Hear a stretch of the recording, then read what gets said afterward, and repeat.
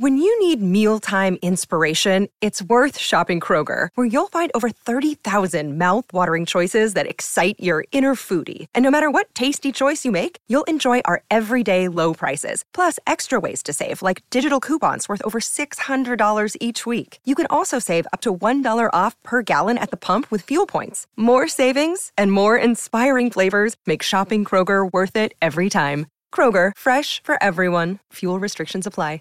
So you want to be a rock and roll star? No? Well, how about a podcast star? Well, as it turns out, there's a new all-in-one platform just for you. It's called Anchor, and it's the easiest way to make a podcast. And check this out, it's free. There's creation tools that allow you to record and edit your podcast right from your phone or computer, and then Anchor will distribute the podcast for you so it can be heard on Spotify and Apple Podcast and, everywhere else in podcast land. And what's even better, you can actually make money from your podcast. Go figure. No minimum listenership on that. It's everything you need to make a podcast in one place. So go ahead. Download the free Anchor app right now or go to anchor.fm to get started. So what are you waiting for? Podcast stardom is within your reach. I'm Lior Phillips, host of This Must Be the Gig. We're a weekly podcast that documents everything about the world of live music, speaking with choreographers, costume and set designers, the people who run beloved venues and festivals, and, of course, speaking with musicians about that one gig that changed their lives. Get your peek behind the curtain at consequenceofsound.net, Apple Podcasts, or wherever you listen to your podcasts.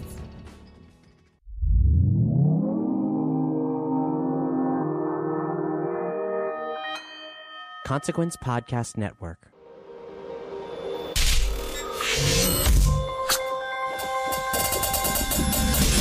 And welcome to another edition of Kyle Meredith With. It's an audio interview series presented by WFPK Independent Louisville at WFPK.org. Consequence of Sound and the Consequence Podcast Network. If you're not a subscriber to the series, take that moment, hit that subscribe button before we jump into this. Before we jump into one of my all-time favorite interviews, you can subscribe anywhere you get your favorite podcasts from. That includes iTunes and Apple Podcast and Spotify and YouTube. So hit that button and keep up with us and the multiple interviews we put out every single week.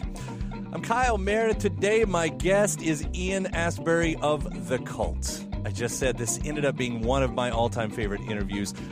One, because The Cult is one of my all-time favorite bands, and getting to talk to Ian not just about his music, but specifically about the album Sonic Temple that came out 30 years ago this year. It came out in 1989, and we get to take not just a deep dive into the songs, but the influences that go beyond musical influences that all wrap around to make up the, as Ian says, the musical DNA of this record. And that includes talking about songs like Firewoman and Sweet Soul Sister and Wake Up Time for Freedom, as well as a bit like New York City, not just a song title on the record, but a place on the globe that was a very big influence on Ian and the band at the time. There was talk of painters and filmmakers and poets and writers, and the timeline stretches from the very early days to the very present we're in as the band embarks on sold-out after sold-out shows, not only in celebration of this record, but all of their music. Without further ado, it's Kyle Meredith with The Cult. Hi, Kyle. This is Ian Astbury calling. Let's see. 30 years of Sonic Temple. It's about to get its big box set release and the ongoing tour along with this. 1989, man. This is quite a while ago. I guess you've had to jump back in this record to get ready for the tour, right?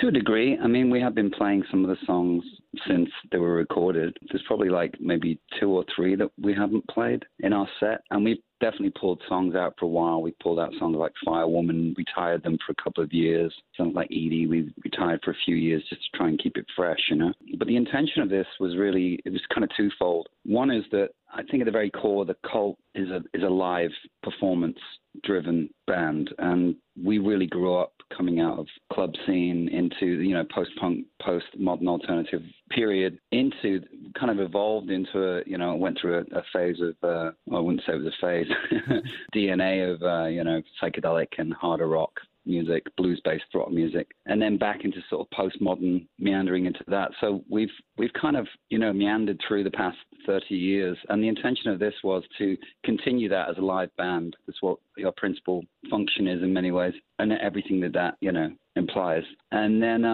the other idea was that Beggars Banquet, who are our mother record label in the UK, they wanted to do a reissue of the album. And I've never been a great nostalgist or a great celebrator of anniversaries. I mean, I think this is the very first time that the Cult as an entity has come out and said, we're supporting, acknowledging 30 years of this band, for the first time. And in some ways, we wanted to use Sonic Temple as a platform to link to the DNA of the Cult. It's a very, very important record in the Cult's canon, and we wanted to acknowledge not only the songs on that record, but the influences and how they've kind of continued throughout the last whatever amount of years it's been.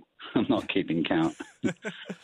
I'm glad you did. I'm glad you are taking that moment too, because it isn't just one of the most important in your own catalog. I think this is one of the most important records of the '80s, and it did show. And I should say beyond the '80s, just the fact that it came out in the '80s. But because of what you were saying there, you all had done so many different styles leading into this record, and maybe this, yes, as it's been written, was one of the first times you sort of doubled down, because Electric, I guess, had kind of started in that direction. Not that the two records sound alike, but it kind of was the first time you said, all right, let's go further that direction. Why was that? I think it was just a desire to continue to grow, to not repeat ourselves. That was very important. And also to really kind of explore guitar-based, guitar-driven record, explore that side of ourselves a little bit more, because it was something that was really blossoming in our live sets. We kind of, when we first started out, we had pretty much two drum beats, a tribal beat and a four and a floor beat, like everybody else at the time, because we all came out of punk rock. Nobody could play, and that was a very easy beat to play. Right. And everything was derivative of, I guess, Peter Hook, because he wrote these incredible melodies in Joy Division, and everybody was like, look at what they did. We can apply that to what we do. So we kind of evolved out of that. And at that time, if you look at the images or anything about the band, Sudden Death Cult, Theater of Hate, that period, it was a really interesting time. It was almost like, Britain was in a political upheaval. The campaign for nuclear disarmament was in full swing. It was just pre-1984. It was just pre-Orwellian. There was a band called Crass who were doing a countdown every album. They would do, like 4 years to 1984, 3 years to 1984, and then they split up in 1984, kind of signifying in many ways that 1984 was year zero. It was like the end of the 20th century and kind of the beginning of the 21st century. So I guess in some ways, seeing a lot of this culture was being discarded after the post-punk and punk movement, which kind of threw the baby out with the bathwater in many ways. Like blues music kind of went away for a minute and as a major influence in rock music, and something was all very important to me, and we wanted to incorporate that more into it. And plus the psychedelic influences, psychedelic in the broadest terms, everything from Pink Floyd to even the Gun Club, who were sort of had a psychedelic, certainly a desert peyote essence, what Jeffrey was conjuring up. So we were just making it up as we went along. There was no rules. And when people told us there was rules, it's like, absolutely not. I mean, when we made the transition from Death Cult to the Cult, people were like, what are you guys doing? It was like, we're done with that. That's finished. We've done it. And the whole movement was kind of, it was fizzling out. And there was so much more happening. MTV was coming up. And 1984 was the year that Ridley Scott did the Olympic commercial with a girl throwing a javelin. Mm-hmm. It was very Orwellian, dystopian, people at a desk and this javelin. And we arrived at LA in 1984, the opening day of the Olympics. So it's kind of like the beginning of Apple, beginning of computers, the beginning, we could sort of see the 21st century coming, and the 60s seemed so far away, and it was such a taboo to dive into 60s music. But there were these kind of fringe clubs in London where everybody would gather, and I mean everybody. You'd see like everybody from, Jeffrey Lee Pierce to Blixa Bargeld to Susie Sue to Robert Smith. They all played this club called Alice in Wonderland, which was a psychedelic rock club, and all they played was everything probably like, I want to say 65 through 71, but it was really choice psychedelic cuts like a lot of great British bands. I mean, what Nick Mason is doing right now with Saucer Full of Secrets was kind of the essence of the club. And it was an incredible energy because it was like so unlike anything else that was happening in art and music at that time, because it wasn't so much revisionist. It was just like, I guess, the archetypal elements of, you know, the late 60s and the early 70s rock bands. What they were seemed to be much more connected to the soil and the ether. You know, the information was coming in through different channels. It wasn't coming through the internet. It wasn't coming through their phones. You had to actually go out and experience it. Like a lot of the songs were written through travel. You'd go to a place and then you'd be inspired. And, you know, you weren't sitting at home imagining what it'd be like through a book or a computer. You know, you go see it through your own eyes. And I think it was just a continuation for the cult. So, yeah, I mean, I was always pushing for something new, something different, something fresh. And Sonic Temple was a moment where I guess a lot of things converged, a lot of influences converged. And, you know, we were very aware of what was happening in Seattle. We'd had a relationship with Seattle since like 85, 86. We played the Paramount Theater in Seattle. Seashell Sanctuary was a top 40 hit in Seattle, which was strange because the rest of the country it wasn't. It's more of a college situation, college radio, and like people like K-Rock were playing it. And so, yeah, I mean, there's a lot in it. There's a lot in it. So I was going to kind of seg there for a second, too, because Firewoman ended up in the movie Singles, you know, based in Seattle with Cameron Crowe there. So genre, as we're kind of hitting around here, was really important back then. We talk about it differently today than we did back then. Like when you in the fan scene, you were either a punk or a metalhead or a goth or, you know, an alternative, whatever. It was far more niche. Right. It was far more niche. But the cult seemed to be the bridge to do, you know, be on tour with Metallica and also to be accepted by the Seattle guys, you know, in this coming-of-age movie that's meant a lot to that scene, too. I mean, what did that look like to you at that moment? Did you see it like that? It was kind of strange because we, like I said, you know, coming through post-punk, punk scene, you're coming more out of an urban environment. I mean, we came out of London. The band was formed in Brixton. You know, our neighbor, Nick Cave, lived around the corner. You know, The Clash lived close. Cosmo Vinyl, the guys who worked with The Clash and Flea, the Road Crew, they all lived in proximity to where we lived, you know. So I don't think we were that self-conscious. It was really more about, like, discovering the new music that was coming up and just really fans. I mean, going to see bands play, like seeing Soundgarden at the Lingerie in 1988 or seeing Mother Love Bone before they came Pearl Jam, got close to Andrew, got close to Chris Cornell. Seeing those guys, and they had very similar ideology. I mean, you know, it would have been very interesting to see what would happen with Mother Love Bone had they continued with Andrew, because they were way more glam. I mean, they were.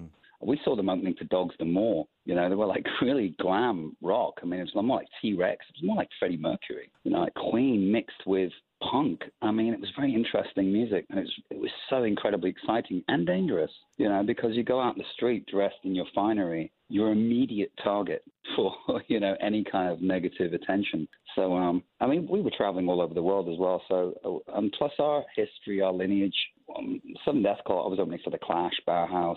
You know, we did shows with New Order, festivals with Nick Cave on the bill, Gun Club was on the bill, you know, and then it just kind of evolved. The scene kind of evolved. It kind of, I think psychedelic music, psychedelic rock, probably The Doors was a very important connective tissue, because The Doors really you talk about a bridge.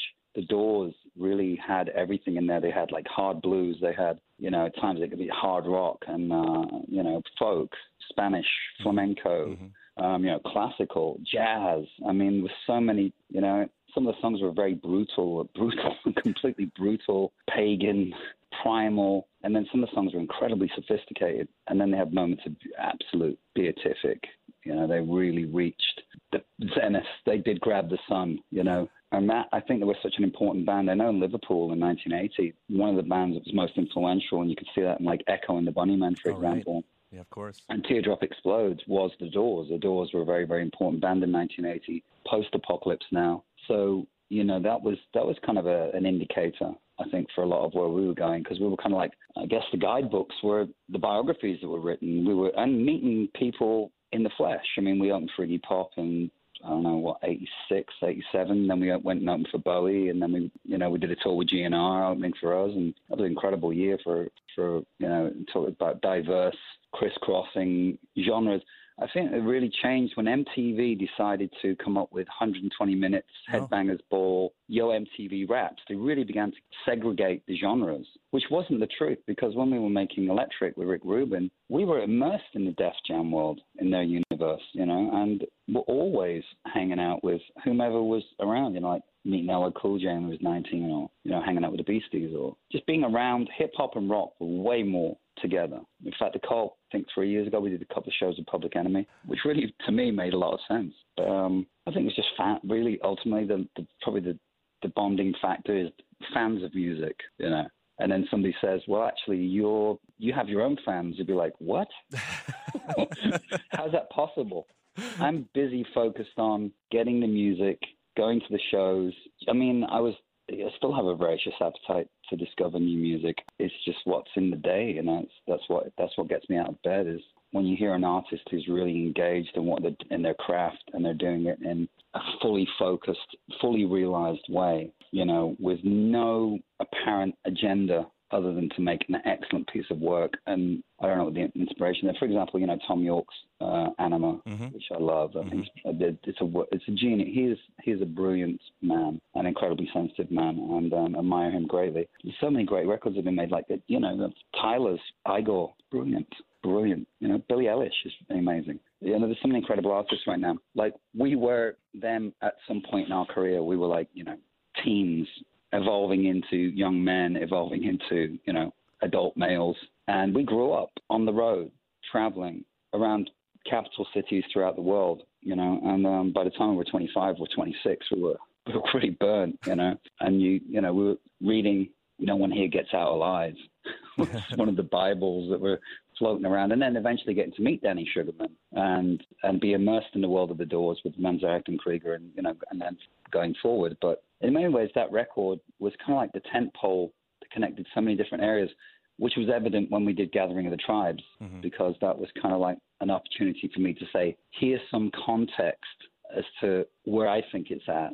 And a lot of people seem to agree with it, perhaps not consciously, but certainly in terms of the energy of what we were trying to create with Gathering of the Tribes. In many ways, it was a window, again, a gateway into the 21st century. So. And you nailed it. I mean, it was perfectly on the spot. Everybody that was a part of that. It was an amazing, very quickly, because I came up with the idea in Rapid City, South Dakota. We were opening for Metallica. Out of that, and a love affair with indigenous American culture, and what was happening in the media. MTV, Life magazine had just done a piece on what subculture is going to look like going into the 1990s. They were telling us, the marketers were telling us what it's going to be like. We were no longer telling people what it was going to be like, the audience. And we were being told. I mean, the advertising agencies and the marketers and the A&R people got incredibly sophisticated. They became embedded with artists, and they began to influence, almost like Jesuits or something. They came into these communities of like raw creatives and started to influence their commercial doctrine, and kind of saw it coming. It felt very Machiavellian and sinister, and what MTV were trying to do, to cut up. Like, you're getting segregated now. Yo MTV Raps and 120-minute, Headbangers Ball. You guys are separate. It's like, well, wait a minute, we're not. Right. We're not separate. We're all the same age. We may come from different backgrounds or different environments, but we've definitely got a lot in common with each other. So I saw that coming, and I was like, that doesn't feel right. That we have to kind of grab our community back, our musical community. And of course, inspired by so many things. Going to Live Aid was a huge inspiration in 1985. Being at Live Aid, sitting between Bob Geldof and Billy Connolly when Queen were on stage in one of the boxes overlooking the stadium. How can that not be an influence on a 24-year-old, 25-year-old kid? Actually, no, I was young. I was 23. I mean, that blew my mind. I could never seen anything like that before. The response, the audience response, the visceral energy was just profound. And the unity and the sense of shared cause, cause, C-A-U-S-E, not cause the artist, K-A-W-S. Yeah, but, it's hard to kind of put into, one of the things for the cult is it's always been, people sit down and go like, you guys are full of contradictions. And go like, yeah, I guess we are. It's like, yeah, constantly. I love that. There's a great interview with David Bowie where the interviewer says, I think it might be Russell Hart, he says to him, isn't that pretentious? And Bowie just turned around and goes like, I've always been pretentious, darling, And that was the kind of attitude. It's like, yeah, it's contradictory. We are contradictory. We're not doing it as a shtick.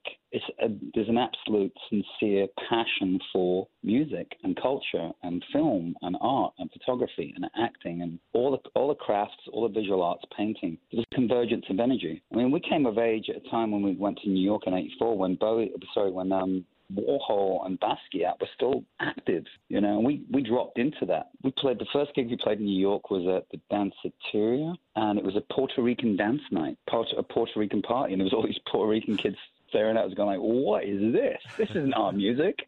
And we were like, sorry, we got booked this night. This is it. But it was amazing to be immersed into that, you know, into that diversity, into that, you know, how complex it became in terms of cultural diverse images. And I was always breaking off to try and see artists like John Lee Hooker or Jerry Lee Lewis or Chuck Berry or, you know, whomever you could grab, these great iconic unicorns, you know, Bob Dylan as well at the time, you know, to see them perform and how magnificent they were, you know, just in terms of raw energy. And, you know, it was just exhilarating. And that's kind of what keeps me going, I guess, in some ways, is discovery, you know, just a voracious appetite for being inquisitive. And a lot of times you come up against people that will tell you, individuals who will tell you how it should be, and that you've crossed over some lines which you shouldn't be crossing over. And it's like, well, who are you to say? What's your credentials? You know, what are your credentials? Please. What are you basing this upon? It's not a science project. You know, you hit New York there, and I knew that was kind of important going into this record. I should note that that same year that you all put out Sonic Temple, you were also on Debbie Harry's record, backing her up on Love Light. Speaking of New York, it's hard to get more New York than that. No, that was kind of strange how that came back. I think it was Rodney Bingenheimer introduced me to Chris and Debbie, and Debbie was doing a record with Mike Chapman, I believe, producing. It was very important because he produced a lot of British glam bands like Sweet, stuff like that. So a great British producer, lauded producer, and it was really interesting being around Chris and Debbie. I mean, an incredibly charismatic couple and incredibly high level of emotional intelligence, certainly authentic. And I was always looking for mentorship. I think in some ways I always really enjoyed meeting artists who were a little bit older than me, that had more experience. And I just asked them 1,000 questions. I just was always interested in, I still am, the opportunity to sit down with any artist and who's had a decent amount of time in it and done a good body of work, and you ask them questions, how do they maintain that harmonic balance between creativity and washing the dishes, you know? It's like, I'm going to be a student. I'll be a student till the day I die. I definitely haven't mastered the craft yet, but yeah, it's like you're always in pursuit of that perfect piece, and then you make something you think's really good, and then you listen to it over and over and over again, and you're like, this could change. I should have done it that way, but then you're into something else. So just keep moving, and that's, I guess, one of the lessons I picked up along the road was like, don't drive the car looking in the rear view mirror. You know? If you're constantly looking at the past for your answers, you're going to get stuck because the environment's changed, the way we communicate's changed.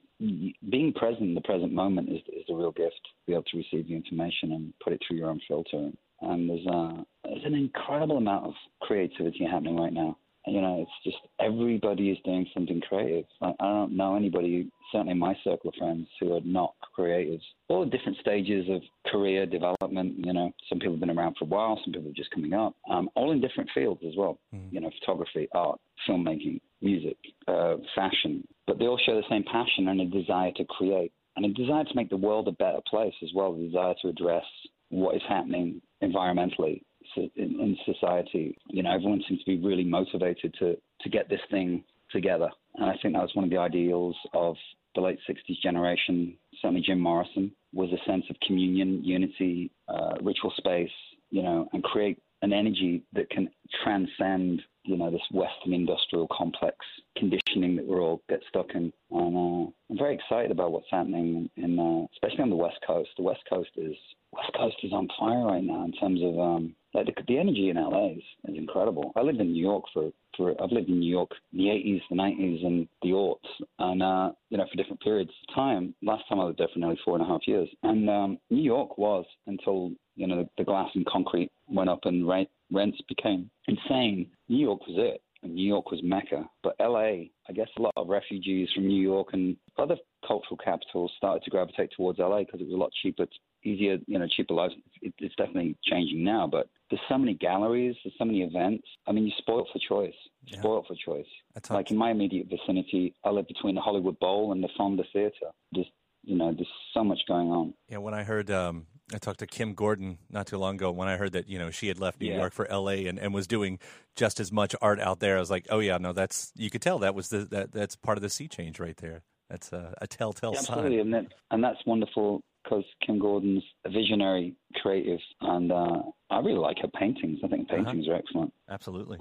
Actually, during when we did Sonic Temple, we were doing a TV show, like a filmed interview. I'm not quite sure where it was, but I was there in like all the dope clothes I was wearing at the time, like totally done out. And they walked out of this interview situation, and I was like, oh wow, such an honor to meet you guys. I love Daydream Nation, and I was just really, I was pretty struck that they were standing right in front of me because I really admire them. And then when the interviewer sat down and said, yeah, I showed them the Firewoman video. I said, did you like it? They were like, no. And I was like, oh, that was a drag. But then again, I understood. I understood why that might not have fit in with their view of culture and what it should be. But I think right now we've got to get into a place where artists, anybody who's doing something creative, that we unify, that there's not this kind of, Jesus Christ, intellectual bullying going on. Nobody knows more than anybody else. If you're sensitive in any way, you can learn so much from other people and just listen. And there's always a different perspective, and it can enhance your own perspective, your own lifestyle, and affect very positively in the way around you. I used to go out my way to go into environments that were, supposedly off limits. Like during Sonic Temple tour, the rave culture was coming up in the UK, and I was going out to clubs, rave clubs and events. The energy was incredible, and the music was changing as well, shifting. Stone Roses were on the horizon, and Happy Mondays and Charlatans and Spiral Carpets. Primal Scream were doing incredible work, still are.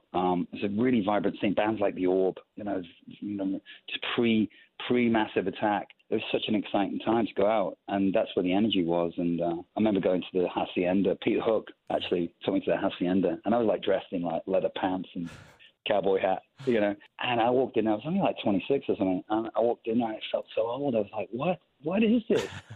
Everyone's wearing like, dope haircuts, sneakers, and I was like, this is like New York. It's just jamming. It's rammed. The energy was incredible. So I'd be sneaking off to these clubs and then going on stage and performing, with the Cult, and then hitting whatever joint we could find, 3, 4, 5 in the morning, and just immersing ourselves in that. Going to hip hop shows, We used to blast NWA through the PA before we went on stage every night. It's like going to set a tone here. This is something we're really into. And there's a lot of context around the Cult that haven't really, I think we're getting more into it now because we're getting to more, there's a little bit of revisionism going on right now, People are going, they did it first. And going like, well, actually, not quite. They did it after a lot of other people did a lot of incredible work. I mean, nobody has the right to any real estate, cultural real estate in this. Everyone's been influenced by somebody, and that's okay. It's completely healthy to be open to other information than what you deem as, what's going on in your head. It just continues. It continues. It's not hard to draw, the line from, you all listening to NWA to how The Witch ended up sounding. Of course. With the drum loops and got stuff like that. Yeah, it makes perfect sense. It's not brain science, it's not brain surgery, I mean, Rick Rubin produced the track. Matt Dyke, who did Paul's Boutique, who was a brilliant producer. In fact, we cut that track. He cut the beats, and I used to hang out in Matt's studio. And in Matt's studio, Santa Monica Boulevard, were Basquiat's lined up against the wall. Because he was friends with Jean-Michel. Yeah, wow. So it was all incredible Basquiat. So that was made in that environment, in this funky studio in Santa Monica Boulevard, surrounded by Basquiat. And the beats kind of came from that. And another song that appeared in '94 called Naturally High. But that was it. We just wanted to get the street sound. I mean, both Billy and I grew up in some pretty rough, industrialized neighborhoods at various times of our lives. Sometimes we live in the suburban areas where you get the overspill from the major city situation, but we lived in some pretty gritty places. And when you get to New York, that was such an accelerator of that energy. And, that's, for me, where the energy was. So I loved NWA. I thought they were incredible when they came out. And Public Enemy. And Run DMC. Afrika Bambaataa. I love Afrika Bambaataa. Thank you to Malcolm McLaren for all that. Sweet Soul Sister, Wake Up Time for Freedom. You know, when you're talking about connecting the past to the present, it seems like, you know, there's a couple tracks right there, different than what we're talking about musically. That's more thematically.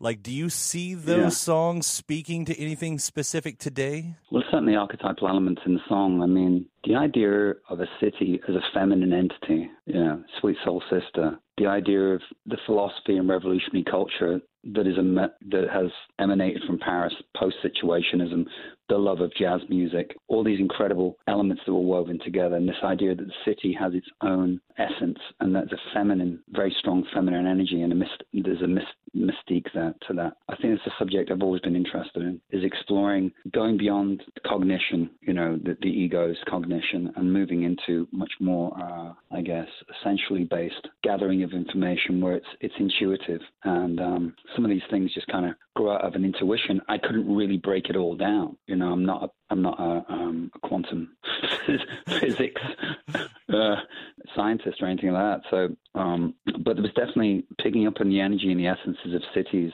and also, I guess, cinema. Trying to create things that were visceral, visually, create visual. Your visual cortex would start vibrating with this music as well, and maybe some of the words and the phrases would bring up certain images. But I guess you could link, if you were, you know, clever enough, you could sit back and link a lot of the lines to things that are happening politically and social politically right now in the world. I mean, the idea of Sonic Temple was, for me, was always the idea that yes, it's entertainment. Yes, it's entertainment. You pay for a ticket, you go through the door, you know, et cetera, et cetera. But there's a moment when all that kind of fades away, when you hit the stage and you can get this sense, this essence of an anticipation from an audience, and you get that there's an opportunity to do something together that night, and this kind of ritual space. And sometimes I say to the audience, like, whatever you got to say, get it out right now. Here's your opportunity. Here's your opportunity to be unfiltered and to let it go. And everybody's safe. Everybody is welcome in this space. We take care of each other in our space. I always want to reiterate that our concerts are open to everyone, any walk of life. We don't segregate in that way. So I think that's kind of woven through the songs. Wake Up Time for Freedom, it's just that's like a Buddhist tenet, you know, wake up. A dream, you know, the form is formless, formlessness is form, you know, a dream within a dream. I was picking up more Buddhist texts through the Beats, through Alan Watts, through Timothy Leary, through Ginsberg, through Burroughs, through Joseph Campbell, Hero of a Thousand Faces, the interviews he did with Bill Moyer, you know, The Myth of Freedom, Chogyam Trungpa Rinpoche. It was all this incredible esoteric knowledge that was coming through, especially on public television. You know, these great interviews with Bill Moyers, and I'm just becoming more interested in the architects of the subculture. Like when you actually go, like, yeah, you have your very commercial end with your Woodstocks and all that kind of thing, but you actually look at the individuals who kind of fired this all up. You know, it's like, why do hippies have long hair? Everyone's like, well, you know, they were like, you know, influenced by Native Americans and that kind of thing. Yes, they were. But one of the big reasons that hippies had long hair is because there's dignitaries from Cuba after the revolution went to Berkeley, and they were photographed in Life magazine. I think it was like Camilo Cienfuegos and might have been Che Guevara.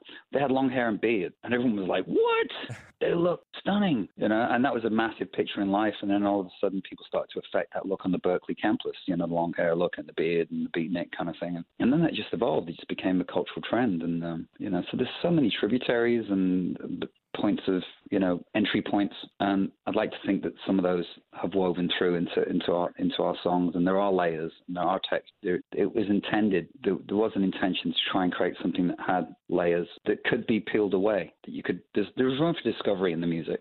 You know, not all of it. Some of it was just pretty blatantly street fight.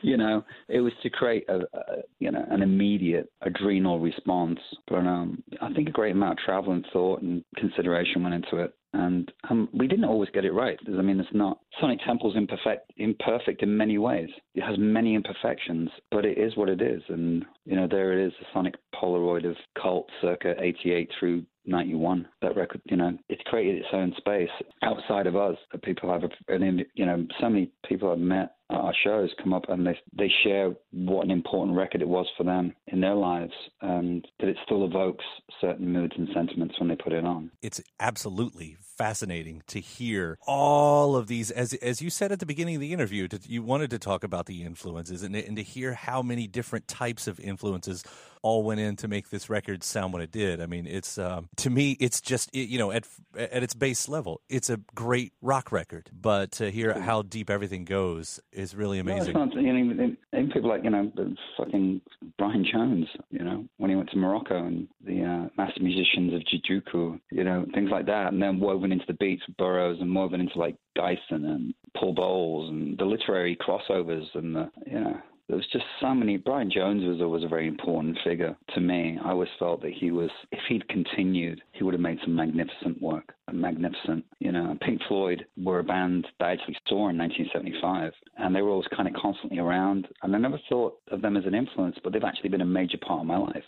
When I listen to it, I think, how many times have I sat down and listened to Dark Side of the Moon or Animals? I don't know. Thousands, perhaps. Countless. Wish You Were Here. I mean, and At My Heart Mother. So it's just incredible. And all that has found its way through, albeit, through our dilettante fingers. We came out of punk rock. What can we say? I didn't go to a music conservatory. We're self-taught, and very much like Tom Sachs as an artist. We throw this together, and it somehow manages to create it connects in some ways, and it's not for everybody, and I wouldn't expect it to be. But hopefully this tour. I mean, it's been an incredible response because it's selling out. We did the Greek, which was we did nearly 6,000, I think. The Greek sold that out. The UK tour selling out. The Canadian tour sold out. Which for us, we're kind of going, what? I mean, we were doing pretty good before. It was like we were doing good. We were doing like probably 90% across the board in terms of packing venues out. But this tour has been, I think, because we set it up as a Sonic Temple. Not the Sonic Temple, a Sonic Temple, meaning a Sonic Temple is this place. It's an idea. It requires your participation as much as our performance. Otherwise, it's not just going to come. It's not going to come off. It just won't come off. So, and then it's like I'm just viewing it as like a Sonic Temple, an evening with the Cult revealing the DNA of their influences or something like that. It's exciting. I do want to see one of these shows. I need to come to the If you really want to see it, the Greek was excellent. But I think that if you really want to see Sonic Temple in contextual environments, London Hammersmith Apollo, as it's called now, it used to be called the Hammersmith Odeon, where Bowie did Spiders on Mars and Ziggy Stardust. Last concert was done there. That's the place to see it, because that venue particularly was a venue that was very important for Billy and I. We used to go out a lot when we first got together, and we'd go see everybody from Johnny Thunders to Iggy Pop to Susan the Banshees at the Hammersmith Apollo. Incredible venue. And when is that show? It's like October the 25th or something like that. That's totally doable. Yeah, that'll be a good one. But there's never any guarantees, Right. I mean, I remember walking out on the Hammersmith Odeon, one show I did not that long ago, and I ran out stage and my pants ripped open. I was like, oh, shit, you're kidding me. Just into the first song, I actually literally had to run off the stage and find another pair of trousers. And the only trousers I had, other than my stage pants, at the time that I could find were like a pair of drop crotch sweatpants. And I ran out and people were like, what is he wearing? And people actually commented like, he looked terrible. He was like dressed in his casual clothes. And it's like, needless to say, know that my ass was hanging out. But that really affected the show, not having the right trousers. You gotta have the right trousers. Quick note here that I just noticed, by the way, the Doors, because we talked about them so much. A little side note to the interview here. Today is the 50th anniversary of the Soft Parade. Fantastic. Yes, the monk bought lunch. The great line. Great line. What an incredible line. What an amazing line. The monk bought lunch. Yeah. What?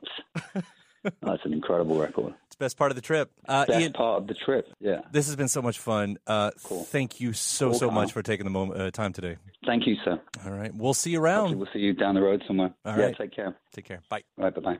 My thanks to Ian Astbury of The Cult, talking about that 30th anniversary of Sonic Temple. Just a dream interview right there, I tell you what. Hey, before you get out of here, if you haven't already subscribed, please hit that subscribe button. Again, you can do it anywhere you get your favorite podcasts. That includes iTunes and Apple Podcasts and Spotify, as well as YouTube. You can subscribe over there if that's more your style. And after that, WFPK.org is where you can find me Monday through Friday at 6 p.m. Eastern for the Kyle Meredith With radio show. I play new songs, anniversary spins, throw some music news in, and of course clips from these interviews as well. It's WFPK.org. ConsequenceOfSound.net has your music and film news. You can also find me at Twitter at Kyle Meredith and Facebook/Kyle Meredith. And that does it for another edition. I'm Kyle Meredith. I'll see you next time.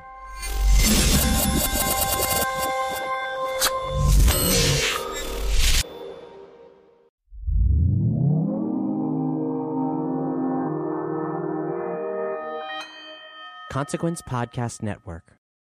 When you need mealtime inspiration, it's worth shopping Kroger, where you'll find over 30,000 mouth-watering choices that excite your inner foodie. And no matter what tasty choice you make, you'll enjoy our everyday low prices, plus extra ways to save, like digital coupons worth over $600 each week. You can also save up to $1 off per gallon at the pump with fuel points. More savings and more inspiring flavors make shopping Kroger worth it every time. Kroger, fresh for everyone. Fuel restrictions apply.